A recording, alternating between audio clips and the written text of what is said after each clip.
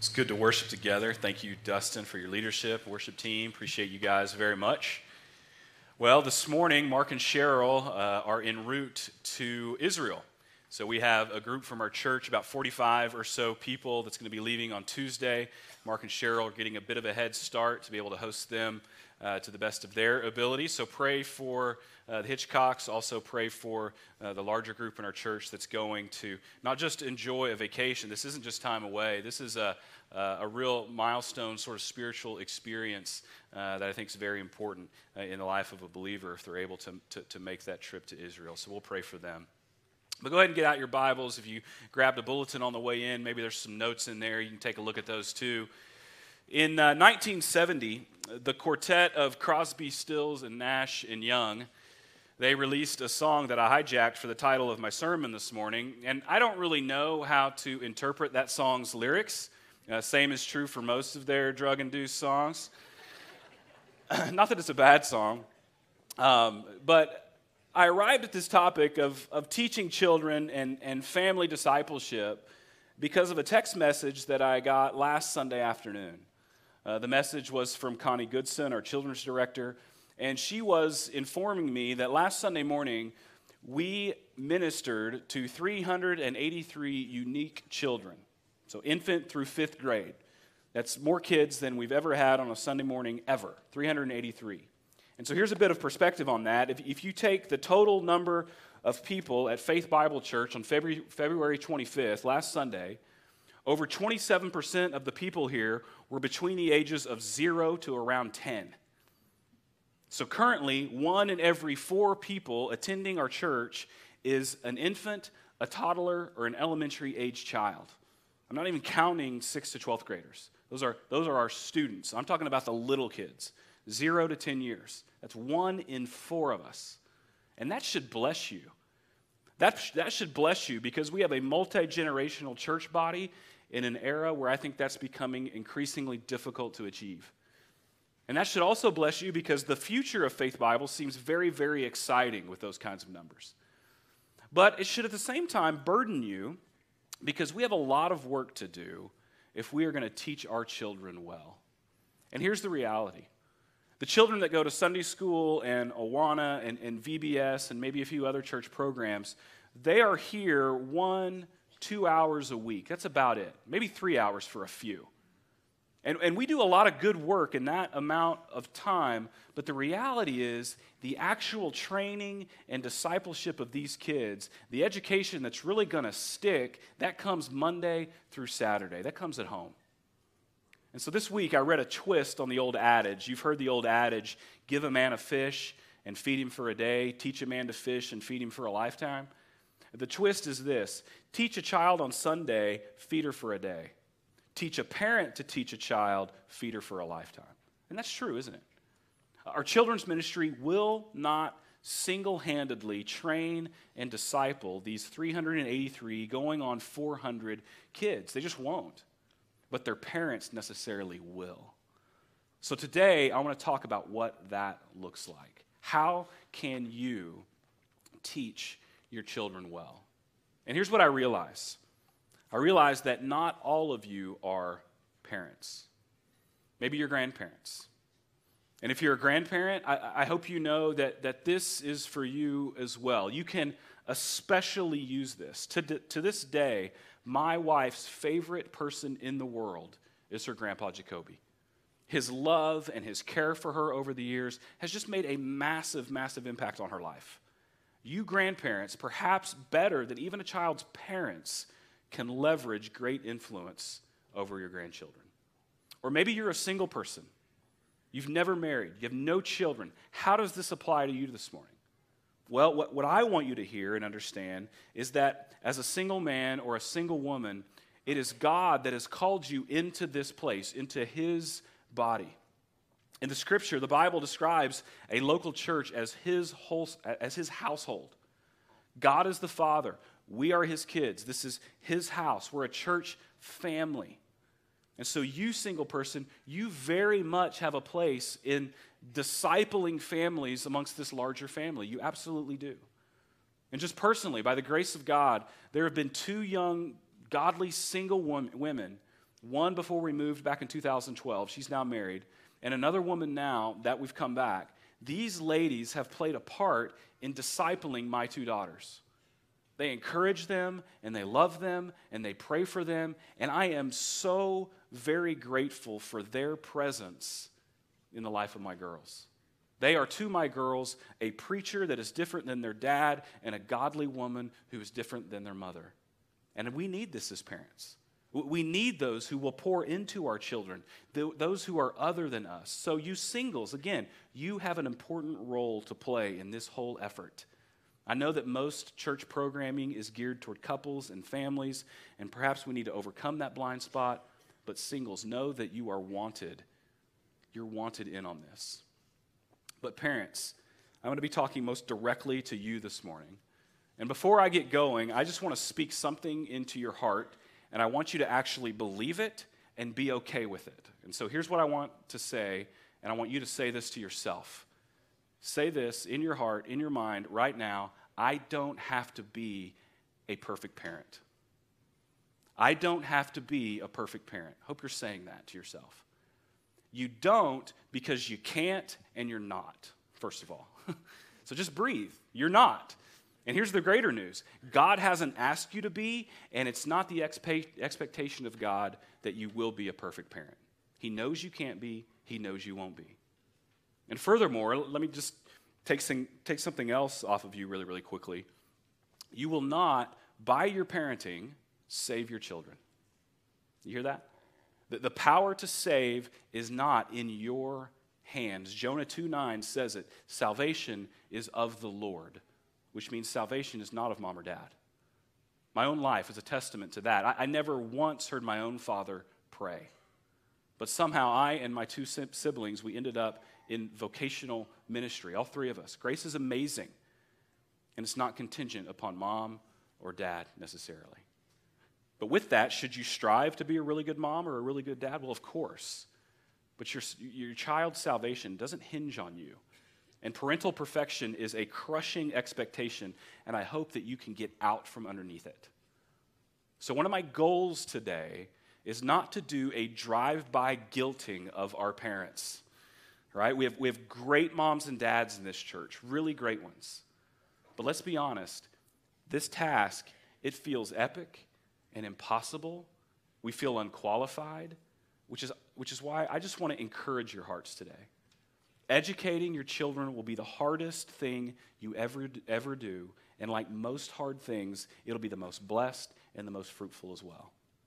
So go ahead and turn to the 5th book in the Old Testament, book of Deuteronomy. Make your way to the 6th chapter, Deuteronomy chapter 6. And just as some background to Deuteronomy, the title of the book means second law. And so simply stated, it's a restatement of the law of God for a new generation. So as you know, the Lord has built a people for himself. It's the people of Israel. These were the descendants of Abraham, Isaac, and Jacob. This people, essentially this big family, through the events that are described in the closing chapters of Genesis, they wind up in Egypt. And subsequently, they become enslaved to the Egyptians. And through the leadership of a very famous biblical figure named Moses, God delivers them out of slavery in Egypt. And the Hebrew people, they were enslaved by one of the great world empires. But without a fight, without an army, without a single weapon at their disposal, a group numbering about 2 million people was freed to return to their homeland, to the land of Canaan, the land that God had promised to be theirs.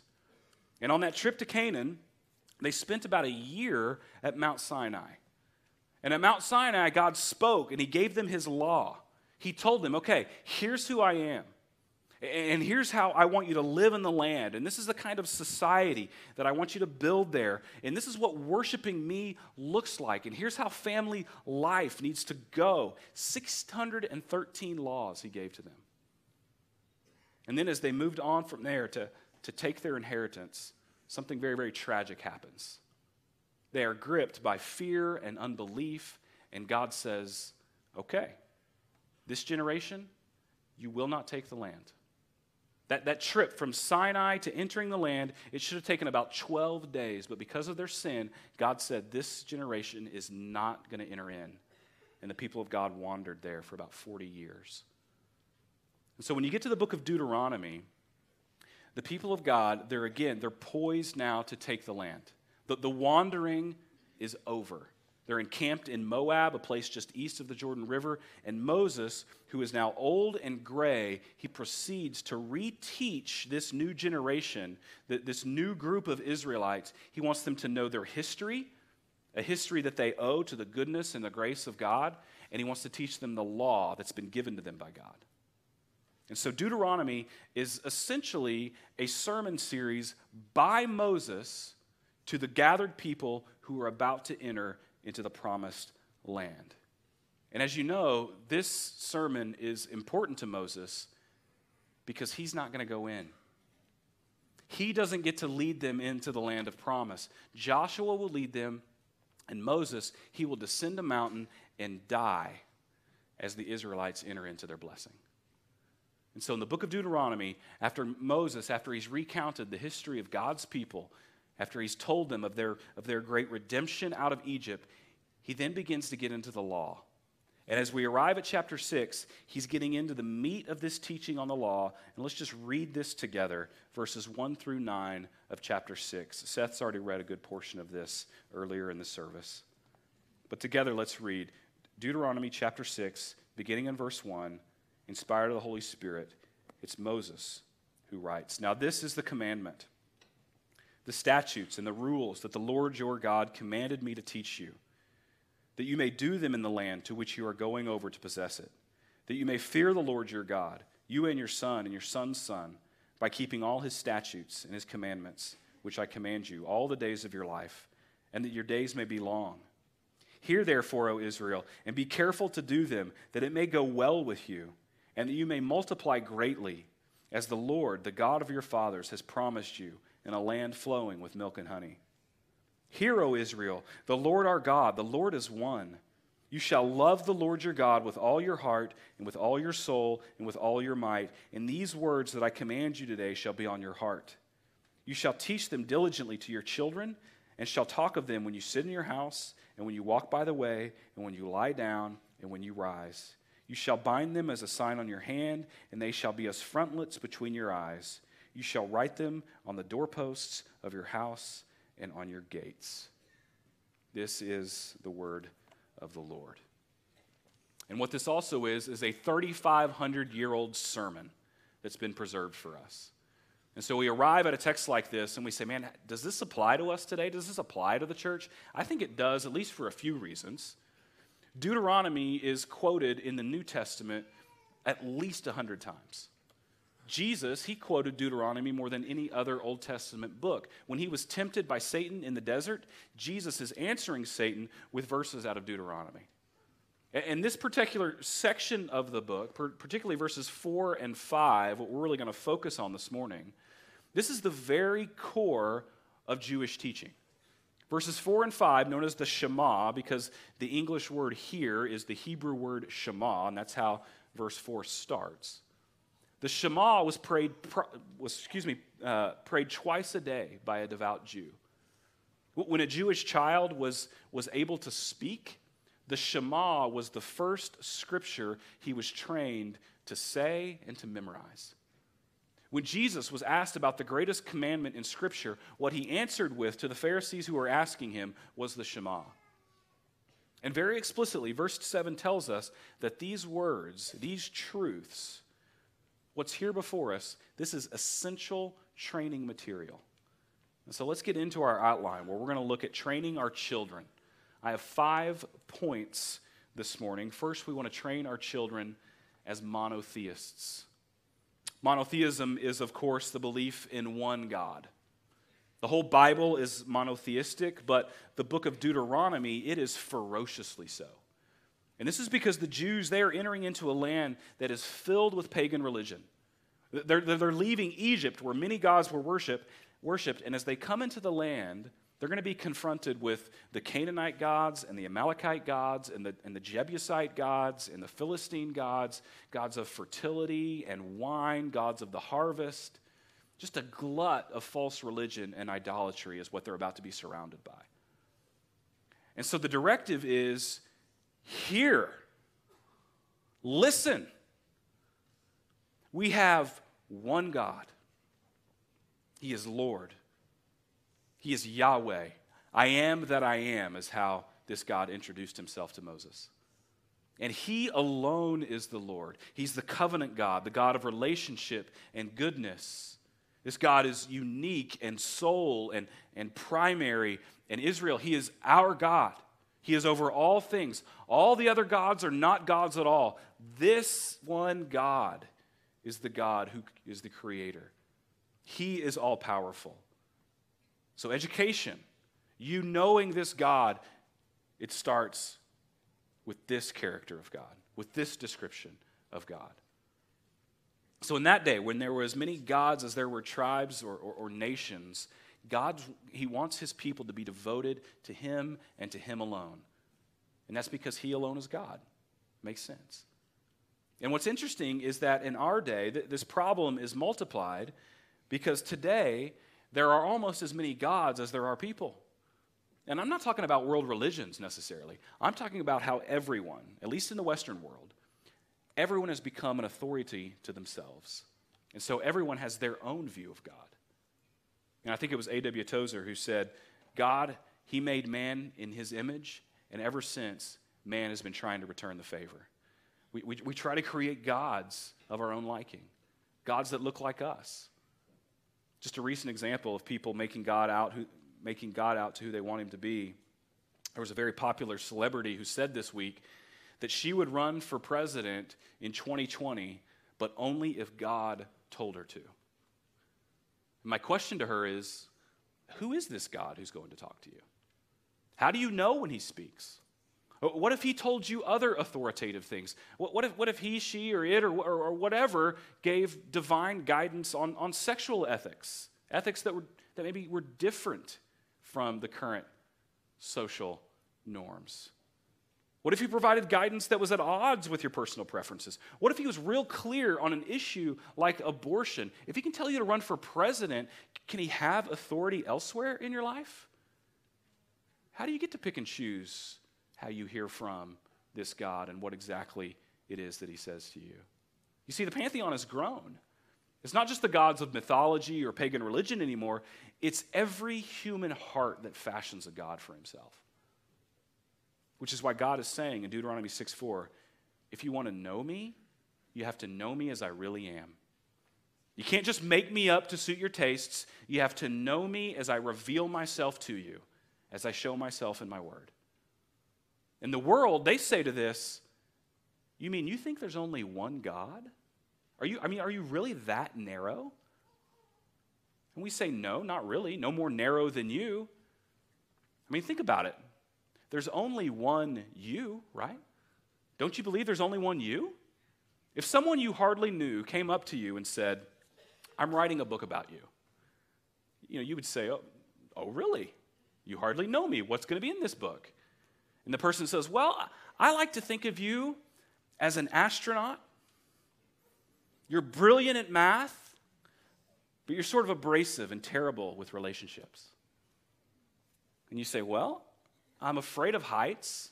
I flunked math, but I actually think I'm a pretty nice person. And that person who's writing the book says, well, it doesn't matter. I like to think of you my way better. Would you be upset at that? Well, at least a little bit. Why? Because there's a reality to you that person would need to honor, right? And so if God exists, which he necessarily does, there's a reality to him. And it's good of him to want to be known according to who he really is and not according to who we want him to be.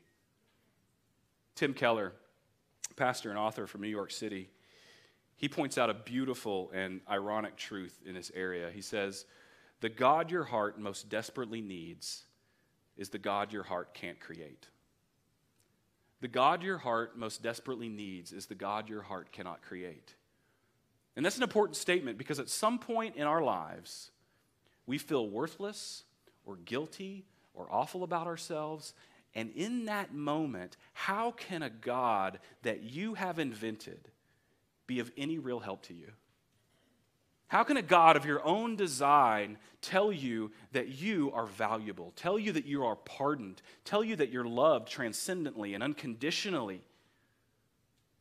It can't. You know it's a sham.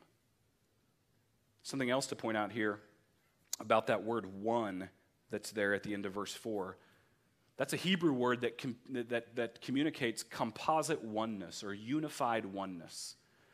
It's the word used to describe the one flesh relationship of Adam and Eve in the book of Genesis, the two who become one. And I point that out because what we have here are hints of the triune nature of God here. So that significant truth is revealed in fullness later on as we get more and more of God's revelation. But what we have here is consistent with that truth that would be to come. That composite oneness, unified oneness, that the Lord our God is one.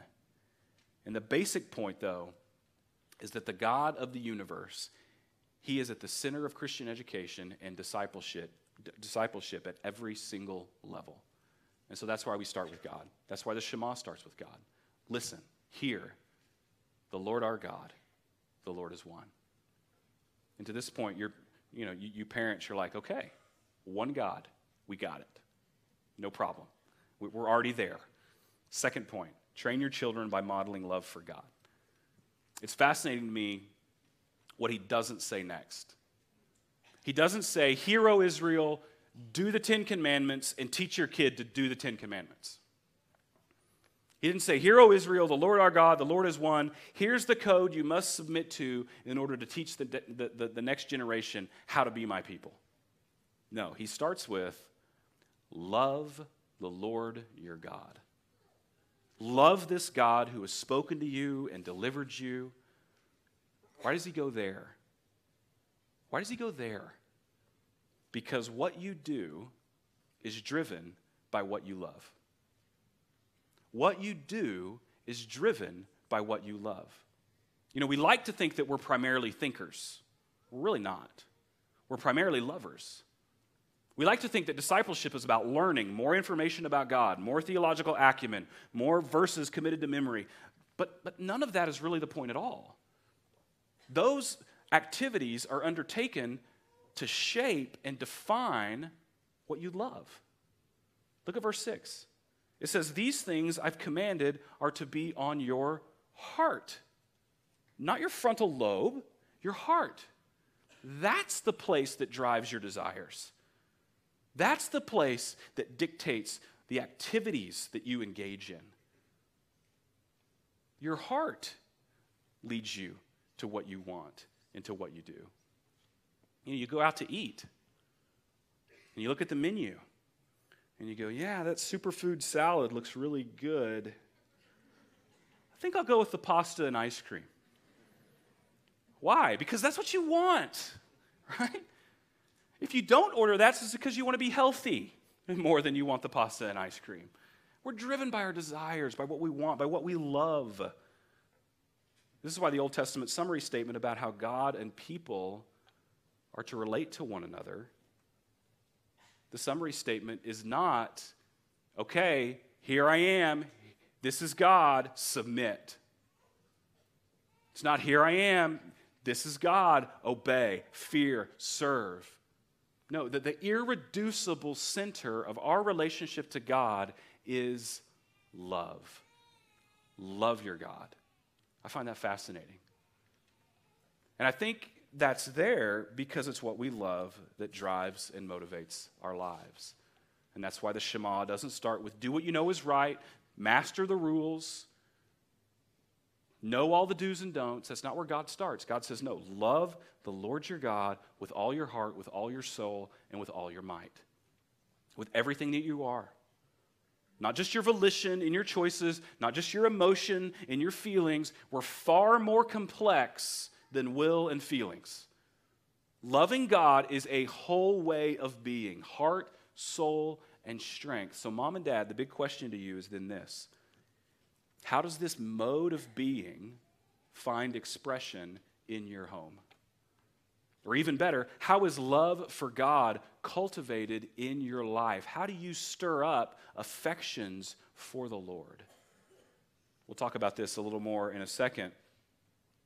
But with your kids, what you need to know, and what I think you probably already realize, is that discipleship is never not happening. Whether you're serious about it or not, you are always modeling a relationship to God. You're continually modeling a posture toward church. You are showing them what serving others looks like, showing them what being kind and patient and generous looks like. That's going on all the time. And I mean, we all want our kids to love the Lord. We pray that over and over and over again. But what examples of loving the Lord actually exist in their lives? What do you do as a family that stirs up those affections for God? You know, Mark gave a great message a couple of weeks ago about being committed to the gathered church. Assembly Required was the title. And I realize that it takes a great effort for a family to get here on a Sunday morning, particularly if you have little ones. Great effort. But each time you make it here, do your kids, do they watch you just sort of file in and speak to almost no one and mumble through the worship songs and yawn through the sermon, particularly today, and then just leave in a hurry? Is the whole scene basically affectionless? I mean, if gathering with the people of God to ascribe glory to God and hear from the Word of God, if that doesn't stir your love for God, I mean, what does? I can't imagine anything does. And I have to be careful here as well because, I love Bible knowledge, and I love Christian truth, and I love being right, and I love a good apologetic defense of Christianity. I love God's good gifts and blessings, but none of those things is actually loving God. How do you know if you love God? Very simply, it changes you. It changes you. The mark of a real relationship with God through Christ is that love gains ground. Love increases in your heart and life. You, in effect, you love more, you love with a greater capacity, and you love what God himself loves. If you're sitting there and you're questioning whether or not you really love God, if you're really not assured of whether or not you love the Lord, perhaps it's because you've never been truly convinced that he loves you. He loves you. We love a God who loved us first. He doesn't sit idly by waiting on us to love him. No, he has made every effort to say, I love you. I've put my affection on you. I've chosen you. I've sent my son to die a heinous death and to be a sacrifice for you. I love you. That's what Scripture teaches. Until you're awakened to that great love of God, I don't know that you will love God in a way that's being described here in Deuteronomy 6. You have to see his love for you first. You have to see the great sacrifice that was Christ on the cross first, and how that communicates a kind of love that maybe we've never even scratched the surface of. An unraveling kind of love, a love that will break you down, a love that will make you new. It's the love of God. I don't know if you caught the funeral service of Billy Graham this last week. It was moving. I didn't catch all of it, but I caught some really good bits and pieces. And there was one scene where Ruth Graham, who was Billy's daughter, she got up and gave a bit of a eulogy. It wasn't long, but it was very, very powerful. And Ruth had a prodigal season in her life. She had been divorced, and then she rushed into another marriage, a marriage that her father had told her not to rush into. That marriage was very, very short. It didn't last any time at all. And so she recounted the story of driving home, of coming back to North Carolina and making her way up the mountain side on which her family lived, and coming into the driveway and being met there by her father. And as she got out of the car, he did nothing but put his arms wide open and wrap them around her and repeatedly told her that he loved her and told her, welcome home. And she finished her story, not a dry eye in the house. She finished her story by saying, you know, my father wasn't God, but he showed me what God is like. That was powerful. And as dads, your relationship to God has the capacity of showing your children what God is like, at least a little bit.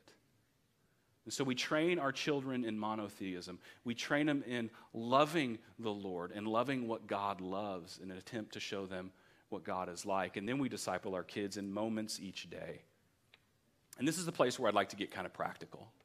And the writer helps us here. It's like the writer knows. He knows that I've got 3 kids in soccer and 3 in piano and 2 in orchestra and 1 playing basketball and lots of homework. You know, it's like he knows. He knows that we do a lot of drive-through chicken nuggets and our mornings are super hectic and we've got just tons going on and can't find shoes and all of these different things. And I say that he knows because what he doesn't prescribe here is a family devotion program. He doesn't say, get them up before dawn and teach them theology proper. There's not a liturgy for family worship in Scripture that helps us train our kids. Now, we've done family worship time in our home. I love family worship. We also do a lot of Bible reading around the kitchen table. But truth be told, in 13 years of doing that, you know what? Revival has never broken out. Angels have never showed up. Someone typically says something or does something kind of inappropriate on most occasions. And fixed times of devotion, fixed times of Bible reading, those are really, really great. Do those things. But what parents are being instructed to do here is not necessarily that. It's to diligently engage their kids in spiritual conversations and instruction at all times during the day. So if you view discipling your kids as a box that you check after you read sort of the Bible story at bedtime, then you're not really doing what's being prescribed here.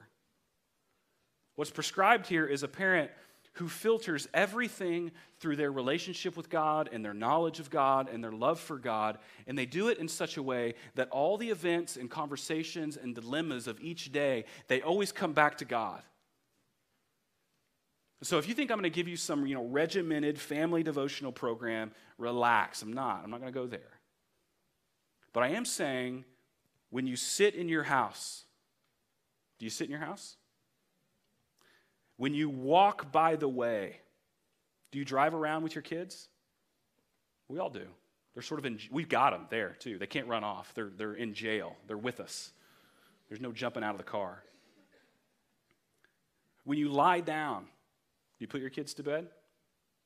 When you rise, do you feed your kids breakfast? As these moments and other moments come and go each day, talk about God. Engage their hearts. Have meaningful spiritual conversations. And at that point, you know what you're doing? You're teaching your kids diligently these things. But here's the deal. If you're not walking with God and you don't love God and you're not processing reality with the Word of God, you're not going to be able to do this very well. It's going to always seem forced to you, and it's going to always seem disingenuous to them. But seize the moments. They're there every day. We let them get consumed with screens, but we miss opportunities to have great conversations. Let's keep our foot on the gas. At milestones in their upbringing. And I'll admit, this point is a departure from the text, but this is a really good M word, milestones, and I think it's important to point out.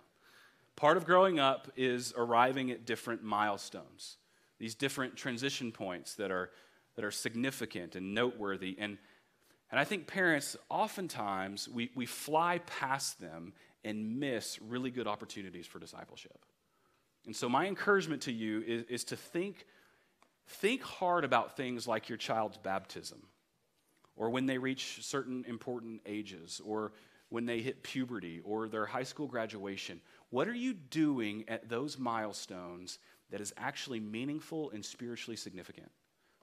What kind of encouragement are you surrounding them with? Don't just passively acknowledge these moments. Don't just let it be an awkward talk or some big-time party with fun decorations and awesome gifts. Lean hard toward meaning. My girls, they turned 13 this month. 13. Mandy and I, we have some things planned that will hopefully encourage them on a deep level. Don't worry, girls, we'll do fun stuff too. But we want to encourage you on a deep level. My son, he turns 10 next month. I got some things I want to do with him beyond just double-digit candles on his cake. We need to take advantage of the milestones. They're there for us. What I'm basically saying is that we need to mark a pathway to manhood and to womanhood with clear signs. Mark a pathway to manhood and womanhood for our kids. And I want this for my kids because I don't think I had this at all. I honestly think I entered into manhood about 3 months ago. And I say that because 3 months ago I had my first EKG. It's the most adult thing that's ever happened to me. I was like, I guess I'm grown up now. I'm fine, by the way.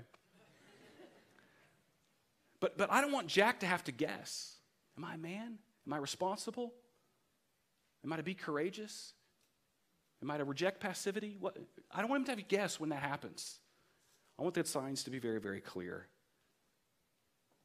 And then finally, the last point before we go to the Lord's table, we train our children to manifest a life of obedience. Now, the Jews, they would eventually interpret verses 8 and 9 hyper-literally. And so they would put the Shema on a small scroll and put it in a little box, and they would call it a phylactery, and they would attach it to their forehead. And they would put the Shema in another little box, and they would strap it to the back of their hand, and they would put another little box on the entrance to their house. And that's not what's actually being taught here. What's here is a description of a family that has given way to loving God and committed themselves to knowing Him well. And so, individually, mom and dad, when your hearts are stirred for Jesus Christ, your thought life is Godward. It's like you have the Shema tied to your forehead. The work of your hands is marked by faithfulness and commitment and service. It's almost as if the Shema is written on your hands. And as these two things are happening in the car and in bed and waking up in the morning and even at some other set times here and there throughout the day, you're talking about and thinking about it and pointing to the beauty of loving Christ. That then transforms the home in such a way that the home begins to shine brightly in a dark world. It's almost as if the Shema is written on the door of your home. And then when you have a family unit that's shining and that family routinely comes together with a broader church family in which God is the Father, then you have a group of families that form a greater family, and that body becomes a bright light in the community. You see some things start to be written on the gates. But it all boils back to the basic family unit, back to the people who are loving the one true God and who train their kids to love Him the same way. Now, I admit, there's a lot of other things I could have talked about. Discipline's a huge part of this. I didn't even go there. Technology's a huge part of this. Movies and media, and there's just so many different things we could discuss when talking about training our kids. But at the very front, first things first, the basis for all of it is knowing who God is and loving Him with all your heart, soul, mind, and strength. It was C.S. Lewis. He said this is great. He said, every Christian would agree that a man's spiritual health is exactly proportional to his love for God. I want to invite those who are serving the Lord's Supper to go ahead and make your way to the front of the room, almost said the back of the room. Make your way up here and begin to hand out these elements. As you know, we practice open communion at at Faith Bible Church, which means all those who have trusted in Christ are invited to the Lord's table this morning. If you've never taken the Lord's Supper at Faith Bible, simply take each element as they're passed, hold on to them, and then I'll give you some instructions here in just a moment as to when to take them. And as we continue to sort of prepare for this meal together, I want to draw your attention to another verse in Deuteronomy chapter 6. It's verse 20. You don't have to turn there. Just receive the elements as they're passed. I'm going to read this verse to you. It says, "When your son asks you in the time to come, what is the meaning of the testimonies and the statutes and the rules that the Lord our God has commanded you? You shall say to your son, we were Pharaoh's slaves in Egypt, and the Lord brought us out of Egypt with a mighty hand. And the Lord showed signs and wonders, great and grievous, against Egypt and against Pharaoh and all his household before our eyes." And what this outlines here is how the parent answers when the child says, "But why? Why do we love God with all our heart, soul, mind, and strength?" Which that's a very childlike thing to ask. Why? And the answer is not, "Because he said so," which is a very adult answer to give. What the answer here is, it's a story. It's a story, again, about the love of God. This story is the gospel, or at least the Old Testament version of the gospel, which is the Exodus. So the answer of the father in this scenario is, "Son, we love God because he has done something so amazing and so miraculous. Let me tell you the Passover story, son." And what's the Passover story? It's when the blood of a spotless lamb was painted on the doorpost so that death would pass over the house. A blood sacrifice was used by God to spare us and to set us free, son. So before the law could be posted on our doorpost, the blood of the lamb, it was painted there. Rather than our sins being judged by God as the Egyptians' sins were, our sins were passed over and we were spared. And to that beautiful answer, I suppose an astute son or daughter might ask, "But what about our sins? They were passed over, but they weren't taken away. They weren't taken away. Do we have to fear being judged for our sins?" And to that, an honest Israelite father would say, "I don't know how our sins will be taken away from us. I don't know." But we know, because we've read the rest of the story, when John the Baptist showed up, what was his declaration? When he saw the Lord Jesus from afar, he said, "There he is, the Lamb of God who takes away the sins of the world." I suppose it's right to take communion solemnly and reverently. But because of the number of children in the room, I'm not one who thinks that it needs to be taken quietly. Because of what's being remembered and recounted as we take this supper, moms and dads, you should be leading little ones in remembering what brings us to the table this morning. This is but another part of the training. We cannot assume that these kids will grasp the importance of this just because the room is quiet. They must grasp its importance because we tell them the story of what we are remembering. Our sins have not just been passed over, they have been taken away. Praise be to God for giving us not just his law, but for giving us himself as a sacrifice of atonement for the sins that we've committed. Let's go to the Lord just in silence now as we prepare our hearts to take the supper. Think upon these things and prepare your heart for the meal.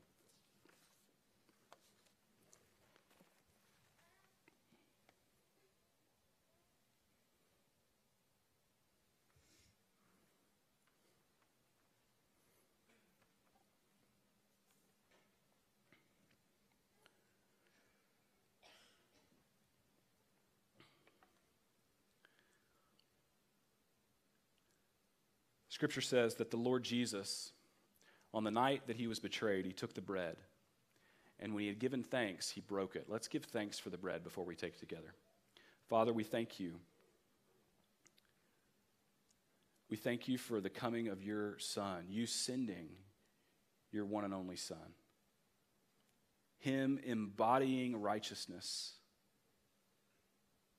him also taking that body to the cross where it was broken. We celebrate and thank you for that broken body. After he gave thanks, he said, "This is my body, which is for you. Do this in remembrance of me." Take the bread together.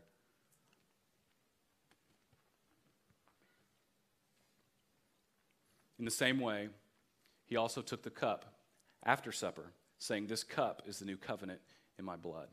Let's pray for the cup. Father, we thank you for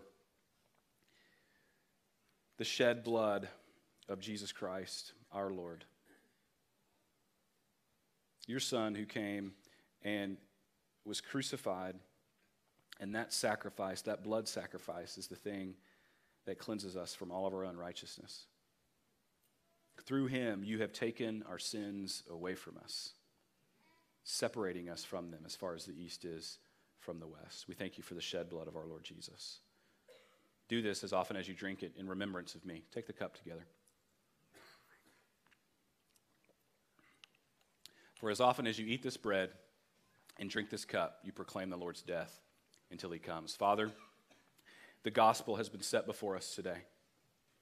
As we've enjoyed this meal, in it we see truth about your love for us, truth about what you've done to be in relationship with us, truth about who we are and how bad off we were without your intervening grace.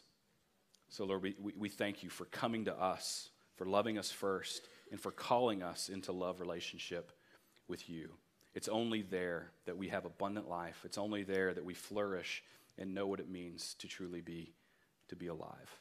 It's in Christ's name we pray these things. Amen. Go ahead and stand for our time of benediction.